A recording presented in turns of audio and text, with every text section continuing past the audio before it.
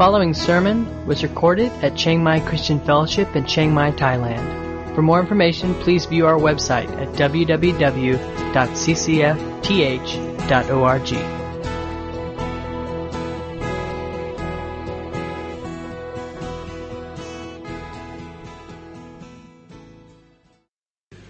There's kind of two things that the Bible deals with. One are issues that deal with getting in, right? Getting into the kingdom, getting saved. How you make entrance into a relationship with God. Then there are passages that talk about getting on. You know, how do we continue on once we're in the right relationship with God? And how do we serve and know and follow Him? And I think when you interpret Scripture, it's important to identify which question of those two the passage is dealing with. Is it talking about getting in? Talking about getting on? And I think one of the hang-ups with this passage is it often is viewed in terms of getting in.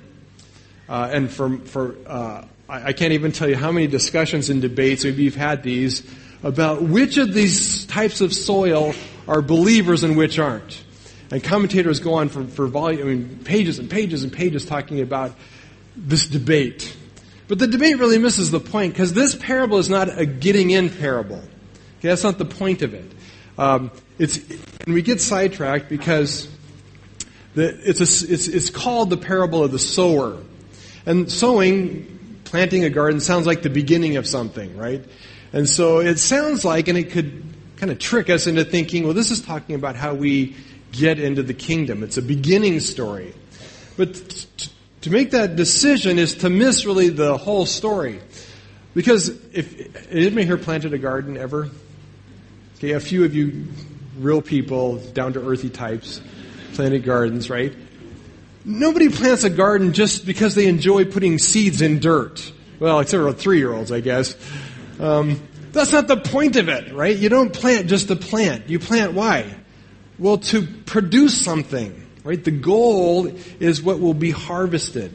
And that's true in this story. When you look at it, the focus is what comes at the end, where it says, the seed that fell in good soil produced 100-fold, right? There's a harvest. And so the point of this story is not the sowing, but the harvesting. And it really is a picture, in the big picture, is what have we done with all of God's Word through all of our life? And as we see, and as I hope we unfold this, you'll see that this parable, this story, really has a lot to do with the whole journey we have with God from beginning to end, and the impact that His Word has upon us. And as I said, and I won't shout it again, but as Jesus tells this parable, He ends it by shouting out these words. He who has ears to hear, let him hear. Right? Pay attention. If you have any kind of ears, be listening to the Word. And Jesus makes it clear that a life that gets to the end, that has something to show for it, of which there is a harvest 100-fold, a yield, a life that's produced 100-fold, that we get there by what we do with God's Word. Right? So that's where He's going with this. It's a story about listening to God's Word well throughout all of our life, and identifying those things that will keep us from absorbing and hearing the Word. So how are we doing listening to God's Word, and what are we doing with what we hear? So let's look at that, and there's a few kind of introductory remarks I need to make, and that has to do with the issue of hearing God. We serve a God who speaks, right? From Genesis to Revelation, God is talkative, right? God communicates Himself through all of created history with mankind. God is not silent. He speaks. And as you read through the whole Old Testament, you read through the New Testament, man's journey with God is about God, first of all, speaking to them, and then those who hear His voice responding in various ways. And so to really get the gist of who God is, we have to know that God is a God who speaks. And He's not a God who spoke once, wrote it down in a letter, sent it to us in the mail, and has gone on vacation. Dallas Willard calls people who think like that Bible deists, right? He says, no, God is speaking in His Word, in His living Word. And God is speaking through His Spirit. In the Old Testament, He spoke in all kinds of ways through angels and dreams and visions and prophets and teachers. He still speaks in those ways. But in all of those means, whatever the face of God speaking, it's by His Spirit who's communicating and revealing to us who God is. The ultimate revelation, the ultimate Word is Jesus Himself. And John says, in the beginning was the Word, and the Word was with God, and the Word was God. So Jesus Himself is the ultimate spoken Word of God, and to know Jesus and His life is to hear His Word. And we sum up all of this speaking activity of God, which would be a whole 10-week series if we wanted to do this, but we would sum all that up in the simple phrase, the Word of God. Okay, the Word of God. And when we talk about the Word of God, we're not talking just about what got written in Scripture. Okay? Now we're thankful that as God spoke, some people had the clever idea of thinking, this is good stuff. We should write this down. Because other people could benefit from this. And they did that and have recorded for us God's active speaking, right? Through the prophets and through history and through the commands and the law and through the life of Christ. But the Word, the Scripture, is not the limit of God's speaking. Okay, God speaks in many ways, and He still speaks hopefully through preachers. I pray every Sunday, somehow He speaks something.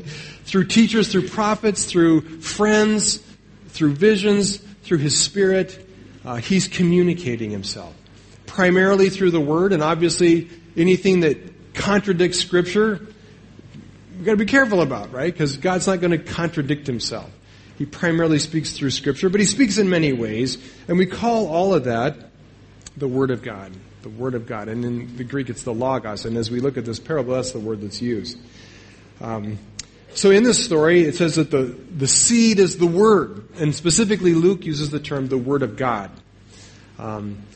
So that's clear to us what he's talking about, the Word of God. And as the sower goes out, whoever the sowers are, whether it's Jesus in this context or throughout the history, teachers and prophets and preachers and evangelists and disciple makers who have proclaimed God's Word in various forms, they are the sowers. And one of the points of the parable is that God's Word is sown broadly, right? He goes out and he's chucking seed everywhere, right? Because if you want to get a good crop, you're not stingy with seed, right? You don't take 3 seeds. It's not like Jack and the Beanstalk. Okay, Jack and the Beanstalk only got 5 seeds. The guy was gypped, right? Good gardening requires bags full of seed. And the more you plant, the greater the harvest. So the Word is sown broadly across all spectrums of life. And in fact, God's desire is that His Word go out across the world. So that's what we're about. We're about taking God's Word to every people, tongue, tribe, and nation. But there's another, so that's a little bit of the context, but there's another important point I'm not going to dwell on long, but it is significant, the people who listen, right? And there's a phrase in this passage that's problematic and bothers some people. God is speaking to everyone, but not everyone is listening to the same level. And that's kind of the point of the parable, right? People listen and respond differently to God's speaking, proclaiming voice. And at the end, as he tells the parable, his disciples ask him what the parable means. And Jesus' answer is, what bothers people. To you it has been given to know the secrets of the kingdom of God. But for others they are in parables, so that seeing they may not see, and hearing they may not hear. Jesus says, some hear and are given knowledge to understand what is being said. But for some, Jesus communicates in a way that hides and conceals truth. Right? And in fact, when Jesus explains why he uses parables, right, it's interesting his answer. Okay, Jesus does not say, well, I'm speaking to an oral culture, and so I'm using stories. Right? Now, whatever may be true about oral cultures and the need to tell stories for people who can't read is good, but that's not what Jesus says here. In fact, Jesus says this, I'm telling parables to confuse people because I don't want them to get it. Right? Well, that seems kind of counterproductive. It's like, why bother if they're not going to get it, right? Well, it's the paradox of truth, right? And the context here is very important. And what is the context? Luke doesn't just randomly pull stories out, right? Which is sometimes how we see it because we don't always get the connections. But Luke is very careful about how he arranges the stories and events in parables. So it's really important that when we look at one story, we look at what happened right before it. And what happened right before it? Well, if you were here last Sunday, you know that it was the story of the woman coming of ill repute, who was a sinner, was known, had a reputation as being a sinful woman, whatever that meant. And she anoints Jesus' feet, and she weeps with great tears over him, and really adores Jesus with very tender affection. And if you remember, what was the motive behind that? Well, she had experienced grace. She had experienced life-changing forgiveness and the compassion of Christ who had forgiven her of all her sins. And she knew it. And out of that came this heart that wanted to love and adore Jesus. Right? Luke is following that story up with this story, I think in a very significant way, to say, look, when you come to the point of experiencing God's forgiveness in your life, and God transforms you, you become a person who has ears to hear. Right? There are those, and in the story, if you remember, there was the woman, but there was Simon. And what was Simon like? Well, he was a Pharisee. He was very religious. He was thought of himself to be a good person, but he had no clue who Jesus was. And at the end of the story, the woman receives forgiveness from Christ as God's agent who God alone can forgive. And Simon says, and his buddies say, well, who is this Jesus that he's forgiving sin? Only God can do that, right? So the sinful woman got ears to hear, and she's getting it. Simon, on the other hand, is hearing Jesus teach, but he's not getting it, right? So this parable is a follow-up to explain really what's going on with this woman and with the Pharisees. And the point is that for those who have not experienced grace through faith, they cannot perceive spiritual truth. Right? Their hearts are hardened, and the parable is explaining that. So Jesus tells stories and he tells parables, but his point is not to hide the truth from everybody, but the story becomes an act of judgment. Those who get it, it's confirmed that they have a heart that's being transformed and changed by grace. Those who don't get it, it's proof that their heart is being hardened and they are being resistant to the message. And that becomes a theme through this next section. So the parable is explaining this, but it's more than that. It's also telling us how we can overcome the obstacles that will prevent us from hearing clearly God's truth. So I want to take and look at these types of soil, 4 types of soil, real quick. And we want to look at, in each of these, there is an obstacle or a danger that prevents us from really hearing the word, from really listening well. So we're going to look at the obstacle or danger. Then we're going to look at the heart issue that's behind that will get us in trouble. And then thirdly, we'll look at the solution or the means to overcome that obstacle. So first soil is the hard soil. And it says, the parable is this: the seed is the word of God. The ones along the footpath are those who have heard, and then the devil comes and takes away the word from their hearts so that they may not believe and be saved. Right? So the first problem or obstacle I've titled deception. And it says that for this person, it's one who is hard, and the word does not penetrate. And it lays on the surface. In fact, in the previous part of the parable, he says it's trampled underfoot, it's walked on, and the birds come and they eat it. And in the parable, Jesus explains that Satan is the bird, and he comes and he snatches away the word. How how does Satan do that? What is his strategy? Well, his strategy is to take God's word and twist and distort it so that its message is no longer clear. And this is illustrated all the way back at day one, right? Genesis chapter 3. Genesis chapter 2, 3, God creates the world. He creates the garden. He creates Adam and Eve. And what does God do immediately after he creates Adam and Eve? What's the first thing he does? He speaks, right? It says in Genesis 2:16 and 17, the Lord commanded the man, saying, "You may surely eat of every tree in the garden, but of the tree of the knowledge of good and evil you shall not eat, for in that day you shall surely die." So God creates, he speaks to his people, right? What happens right immediately after that? Satan comes along, and his goal is to snatch away the word, right? And he does that through deception, by twisting and changing the message. Notice what it says. But the serpent said to the woman, "You will not surely die, for God knows that when you eat of it, your eyes will be opened, and you will be like God, knowing good and evil." Right? Satan says, man, God's tricking you. You know, God is scamming you here. You know, you're not going to die. You don't have to worry about that. God just is afraid that you will be like him.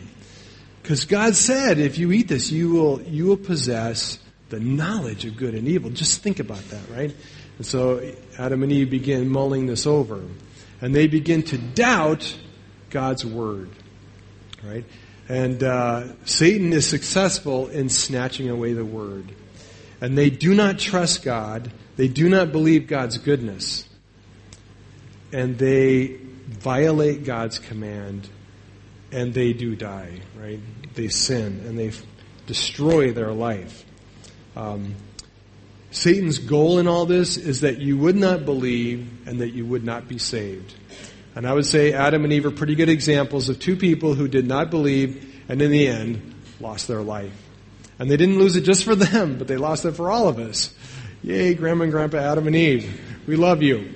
Right? That's Satan's goal, right? To snatch away the word, because it is through God's word, through the message, that we can believe and be saved. So what Satan wants to do is he wants to rob and twist and distort, take away God's word, to diminish your faith, and ultimately with the hopes that he will diminish your faith to the point that you are not saved. Now, for those who, really try to make this a getting in parable, we jump all over this and we categorize this first group. We'll see clearly these ones are the unsaved, right? But don't be so quick with this, right? Don't be so quick to dismiss what Satan is doing here as an activity that only happens among the unbelievers, the unsaved. I'll guarantee you, Satan is constantly trying to invade your life and snatch away God's truth. Being saved doesn't make Satan go, oh, well, they're saved, so I'll give up on that one. Absolutely not. Satan is a great deceiver. He's a great liar. And to whatever extent he can rob and diminish your faith, he will do it. And he is still doing that. And he's doing that in the midst of his church today, right? In startling ways. And in fact, it's alarming how Satan has walked into the midst of the church and is snatching away the word. How does he do it? Well, he does it in many different ways, but oftentimes it may go something like this. People think, and God's word says, that God is love, right? And so we begin to think about it, and Satan begins to distort that truth a bit by dropping these kind of hints. Well, a loving God could not also be a God of wrath, right? A loving God could not judge and hate sin. A loving God would not condemn people to an eternity in hell. And on it goes until we come to the conclusion that, and I've heard people say this, people say, Christians, people who claim to be followers of Christ, who say, I could not worship a God who would condemn people to hell. Dangerous. Okay, dangerous. God has snatched away his word from those hearts. And if you start saying, I'm not going to believe in a God who would judge people and send them to hell, you need to start doubting your salvation, right? Because we will stand before that God, and if you do not have faith that leads to salvation, right, you may experience firsthand what God will do to those who are not His children, right? How easy it happens, and how easy that is invading the church, right? Is God love? Yes. Does God relish sending people to hell? No. Does God seek to save everyone who will come to Him? Yes. Right? But how easy Satan can twist and distort truth and turn it into error. And people all over are buying it. Right? And God is snatching the word away from their heart. There are lots of dangerous paths where Satan can come in and twist and distort and snatch away truth. I'm not going to name all of them, but here's some of them. And they basically center around our questions, right? Our questions. Questions like this. If God is good, how could He allow so much evil in the world? Right? If God really cares about us, why are there so many religions? Why doesn't God make it clear which one is the true one? Right? If God made me this way, as in i.e. gay, lesbian, bisexual, whatever, just overly sexually active, if God made me this way, then how can it be wrong? Right? It's the way God made me. Right?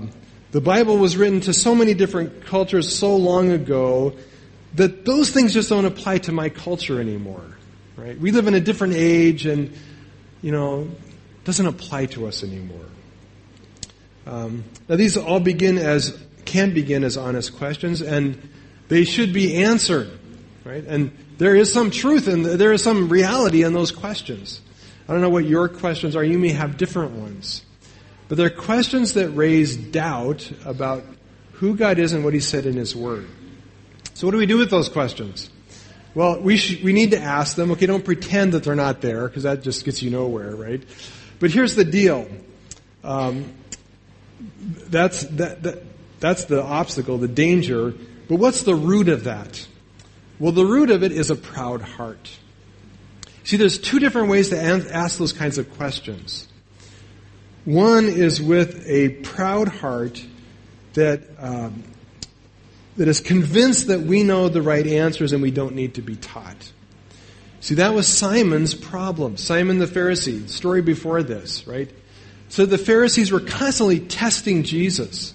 They were putting questions to Him, but they were not putting questions to Him with a humble heart that was seeking truth and seeking to understand the Word.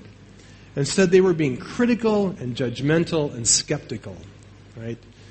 They were weighing Jesus in the balance, and they thought they were smart enough and righteous enough and holy enough that they could judge Jesus, that they could judge Scripture, that they could judge God and His Word. And for those who have those kind of questions, and it comes from a proud and arrogant heart, they are saying, in essence, God, we're going to put you on trial and we're going to judge you, and if you pass my test, then maybe I will believe you. Right? And that's arrogance. And that is a kind of pride that makes our heart incredibly hard. And God's Word cannot penetrate it. Right? That was the Pharisees. That's every person who hears God's Word and is resistant to its message. In that resistance is a defiance. It says, God, I'm smarter than you. Don't tell me what's true. Right? I'll decide for myself. Dangerous place to be. And of course, it's different to ask those questions with a humble heart. To say, God, this does bother me. Honestly, if you're so good, why is there so much evil and suffering in the world? But it's an attitude that says, God, I don't know the answer, and I don't even pretend to be smart enough to know how to figure it out. Please teach me. Please instruct me what your Word says about these difficulties I struggle with. Right? Different attitude. So the solution. How do we overcome? Well, in verse 15, he sums up the solution to all these, all in verse 15. So he takes all the different soils. The fourth soil, the good soil, is the one who's been able to combat all of these. So notice what it says in verse 15. As for that, in the good soil, they are those who, hearing the word, hold it fast in an honest and good heart. An honest and good heart. And bear fruit with patience. The trick is to have an honest and good heart. Those words can mean like a noble, an excellent heart, a good heart. Right? Where does one get a heart like that? I've looked on Amazon. They don't have one. Right? Walmart, it's not there. Lotus, right? Where do you get a heart like that? Scripture says that we are born desperately wicked. Right? Our heart is not naturally good or turned toward God. Where does that heart come from? Well, it's a regenerate heart that comes as a gift from God. I love that Jesus says to the disciples when they ask what this is all about, Jesus said, it has been given to you the knowledge to understand. It's been given to you the heart that has the capacity to see this. You see, like the woman in the story before, they had experienced God's redeeming work of forgiveness and grace. And it changed their heart. It changed them so that they now had a capacity to hear and receive God's word. They had humbled themselves before God and said, God, I need your salvation. Right? I need your grace. God gives us that heart, and it comes by faith. So the first step to hearing God's word and receiving it is having a childlike faith that believes it is true, even if it doesn't make sense or is contrary to human wisdom. So we need that faith, and it comes through conversion. It comes through coming to Christ and receiving Him. And there comes a point, and as you share Christ with people, as you've done evangelism, you know there comes a point where they've raised their 10,000 questions, right? And you've tried to answer them all. But there comes a point where you have to say, look, you either believe it's true and you choose with a childlike faith to claim it as truth, even though you don't have the answers to all your questions, or you reject it, right? And that's what faith is. It's not faith because we've overcome every doubt and we've answered every question. It's believing it because we believe that God is true and that His Word must be true even if I don't get it all. What are your dangerous questions? Right? Are you aware of those things that Satan would use to twist and distort God's Word in your heart and mind? Really important to identify those and be careful with them. Be taking those things to God in prayer, but with a humble attitude that's seeking His answers. And I would just say this, and I'm not saying you shouldn't read books. I read books. Books are good. Christian books are good. But be careful that you're not exclusively relying on books to give you the answers. Because a lot of Christian books are, I hate to say this, they're agents of Satan twisting and robbing the Word of God. Right? Make sure one of the books you're reading is the Bible, right? Make sure you're going to Scripture and getting the ultimate answer from His Word through His Spirit. Not just what, I'm so tempted to name people, but I won't. You fill in the blank, okay? You fill in the blank. Okay, second thing is the area of tests and trials. Okay, it says, verse 13, there's another group, another type of soil. These are the ones where the seed falls on the rock. These are the ones on the rock are those who, when they hear the word, they receive it with joy. But these have no root. They believe for a while, and in a time of testing, they fall away. Okay, so the danger or the obstacle here is trials, hardships, testing of our faith. This person receives the word. They receive it with joy. Okay, does that mean they get saved? I don't know. You argue about that one. But there's some faith. Okay, whether it's saving faith or not, I don't know. There's some faith. There's some receptivity. There's some enthusiasm for the word. But after a while, trials come, right?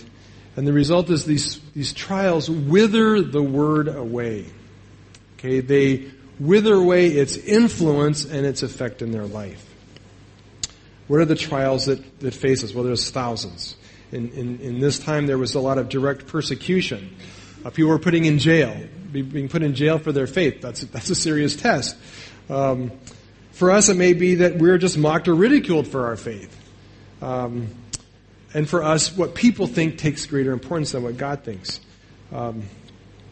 Maybe we had been told, some form of the gospel that says, well, you get saved and Jesus takes care of all your problems, and once you get saved, life will go super smooth, right?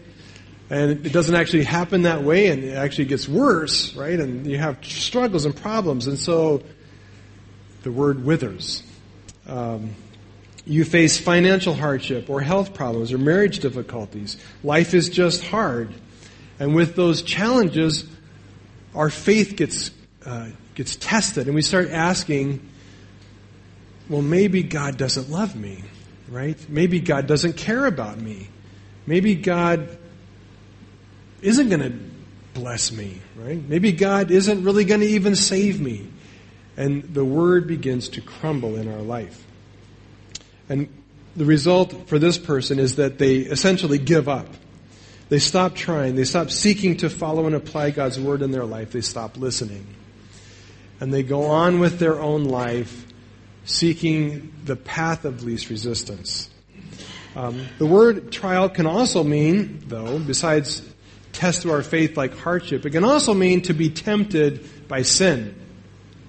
Right? And for this person is a person who is plagued with lusts and desires that constantly hound us, and this person is constantly being defeated by them. Right? Time after time after time after time, they give into the temptation and they fall and they fail. Right? And eventually they get discouraged and give up, and they go, what's the use? Why bother? Right? Why bother? That's the obstacle. What is the root issue? Well, Jesus says the root issue is that they have an impatient heart. Okay, their heart is impatient. In other words, what that means is they have no vision for the end. Right? All they can see is the absolute here and now. And it's all about today. It's hard today, and so I want out today. Right? I'm being tempted today, and I can't put it off until tomorrow. I'm going to indulge in that today. Right? They are impatient. They are compulsive. They have no scope or vision of the end in view. Right? They're impatient. Well, what's the solution? Again, verse 15. As for that in the good soil, they are those who, hearing the word, hold it fast in an honest and good heart, and bear fruit with patience. Patience, right? They are patient. The word has the idea of the ability to endure through difficulty. Right? Any endurance runners here? Anybody wishes they were an endurance runner? Well, if you're not a real endurance runner, you need to at least be an endurance runner in faith. And what I mean by that is this. An endurance runner is one who does ridiculously stupid things to themselves, right? They go off and run like marathons. Why do they do that? Well, I don't know, but I've done it. And about, 2/3 of the way through the race, it just really starts to hurt a lot, And everything in your body tells you, why did you do this? What were you thinking, right? What is wrong with you? Quit. There's an easy way to remedy this. Just stop right now, and it all goes away, right?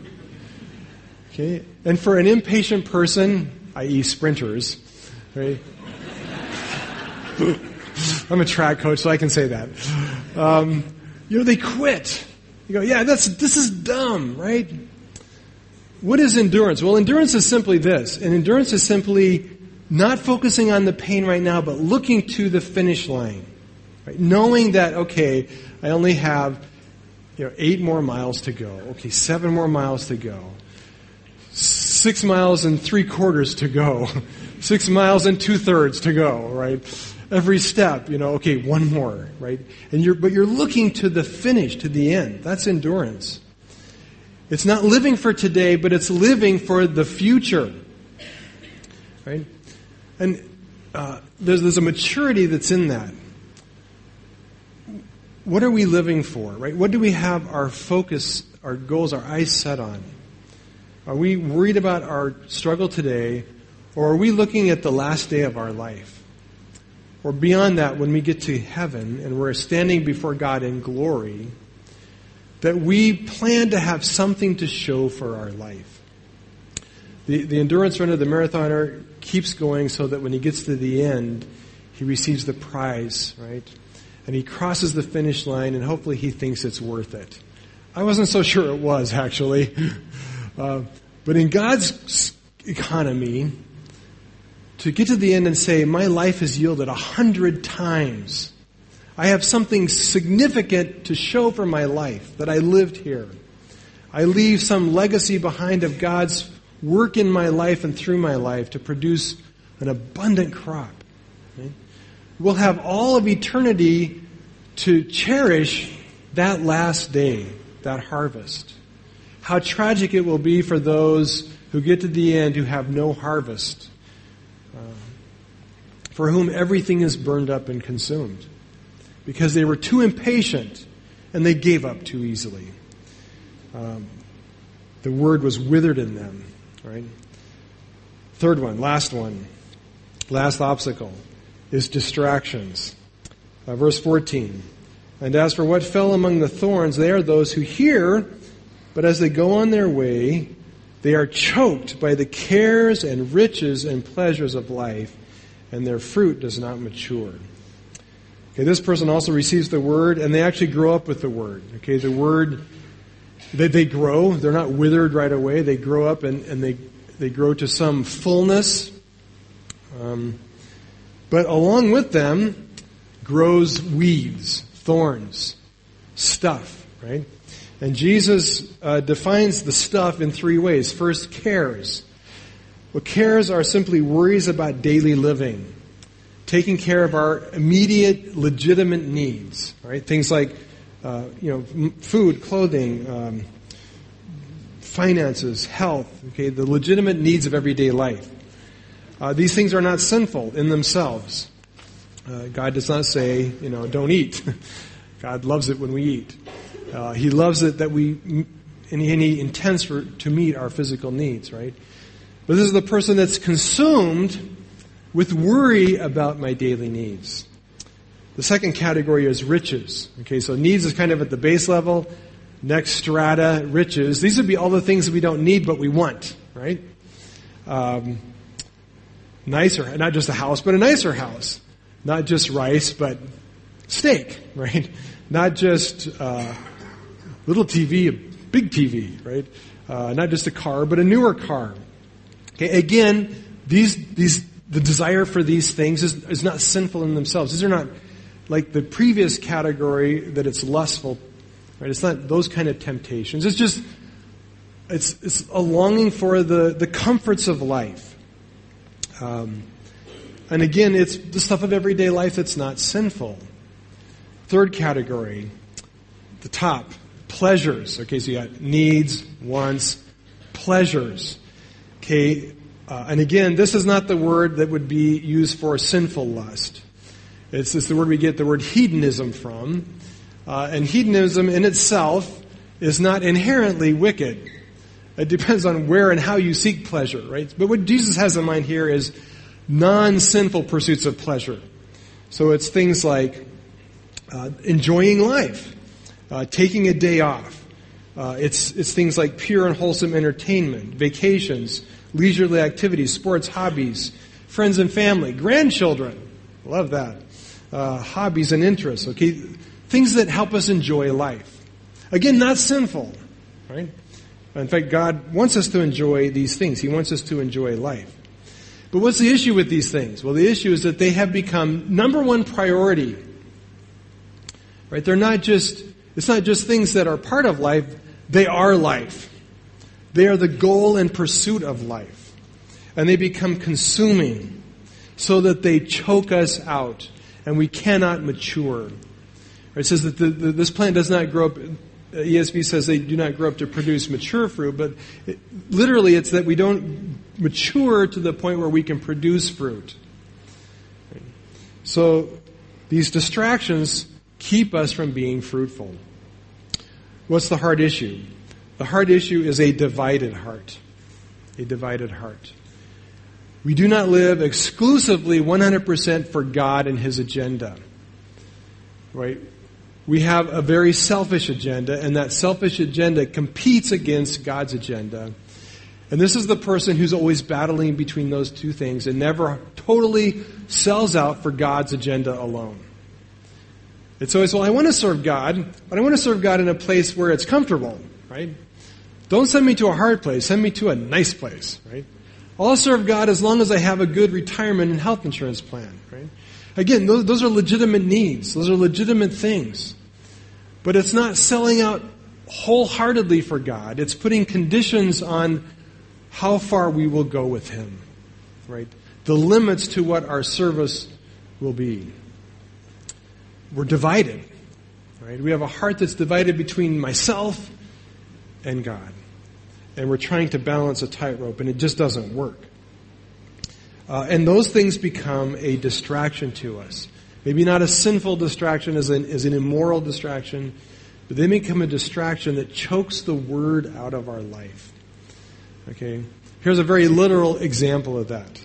How many of you, when it comes to just your quiet time, okay, speaking of choking out the Word, just, having time alone with God, can do it without 10,000 distractions, right? You can sit down and you can be with God for and here's the deal. I know people can't be 15 minutes. There's been times in my life I couldn't even be 5 minutes in God's presence without having to check my email, check my messages, check Facebook, take a phone call, make a phone call, play a video game, play with my gadgets, right? When you take time in God's Word, do you turn off all that stuff or block it out, right? Or can you not be with God for 5 minutes before those things are pulling you away? If it's not technology, maybe it's other distractions. What I have to do today, my financial problems, the conflict I'm having at work, my trip back home in 9 months, my vacation in 3 months, my next trip in 2 weeks, or the assignment that's due tomorrow. Right? And you sit down and you can't be with God 5 minutes before those distractions are pulling you away. Right? We're divided. We're divided. We are not giving God full, exclusive attention of our heart and life. And God's Word is being choked out. And His Word is being choked out. And it will cost us. Right? It will cost us. He says, you will not grow up to maturity and produce fruit in your life. You will get to the end of your life, and you will have nothing to show for it. Honestly, when you get to the end of your life, is it going to matter that you made it to the 237th level of Candy Crush Saga? Right? Or whatever. Right? Is it really going to be the victory of your life? That you're able to read every Facebook post for the last 10 years. Okay? As impressive as that would be, right? Is that really what's going to matter at the end of your life? When you go into eternity, is that what you want to have to show for your life? Or do you want to have a life that's produced something eternal? Jesus says, if you let these things crush the Word out of your life, you will not be fruitful. You may be busy, you may be in full-time ministry, you may be serving God right, left, and otherwise, you will not be fruitful. He who has ears to hear, let him hear.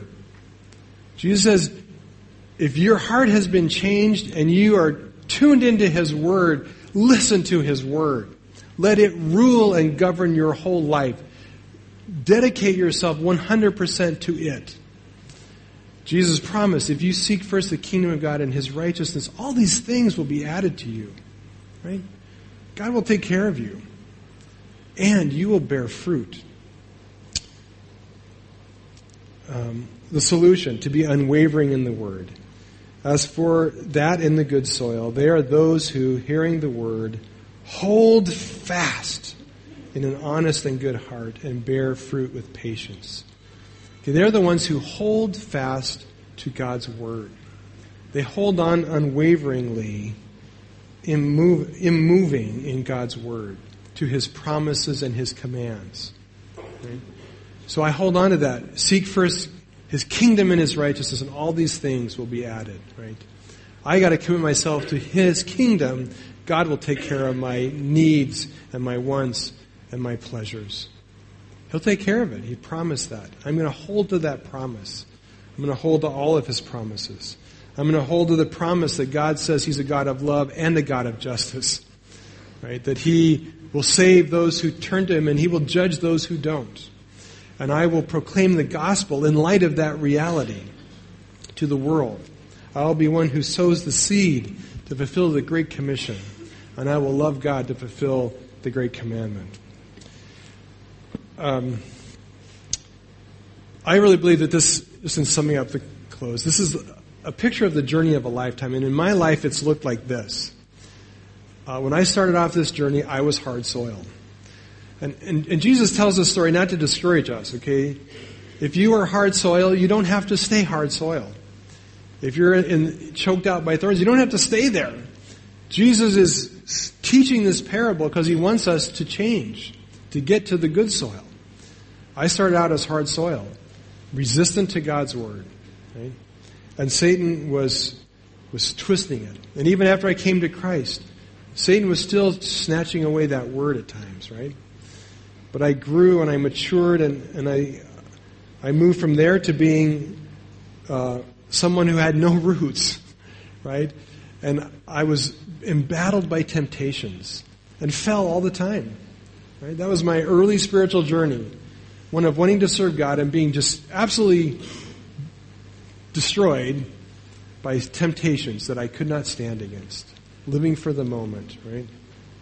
I grew a little, got little tiny roots, right? And found myself in the midst of thorns. And to this day, we struggle with those things, right? With the temptations, with the word being withered, with these distractions. But hopefully we can press on to a place of maturity where we are holding fast to His word with an honest and good heart, and we bear fruit with patience. Tommy Akawa gave me this quote. I have to give him credit for it because it's just so good. What wins? Being entertained or spending time in the Word of God? And what wins?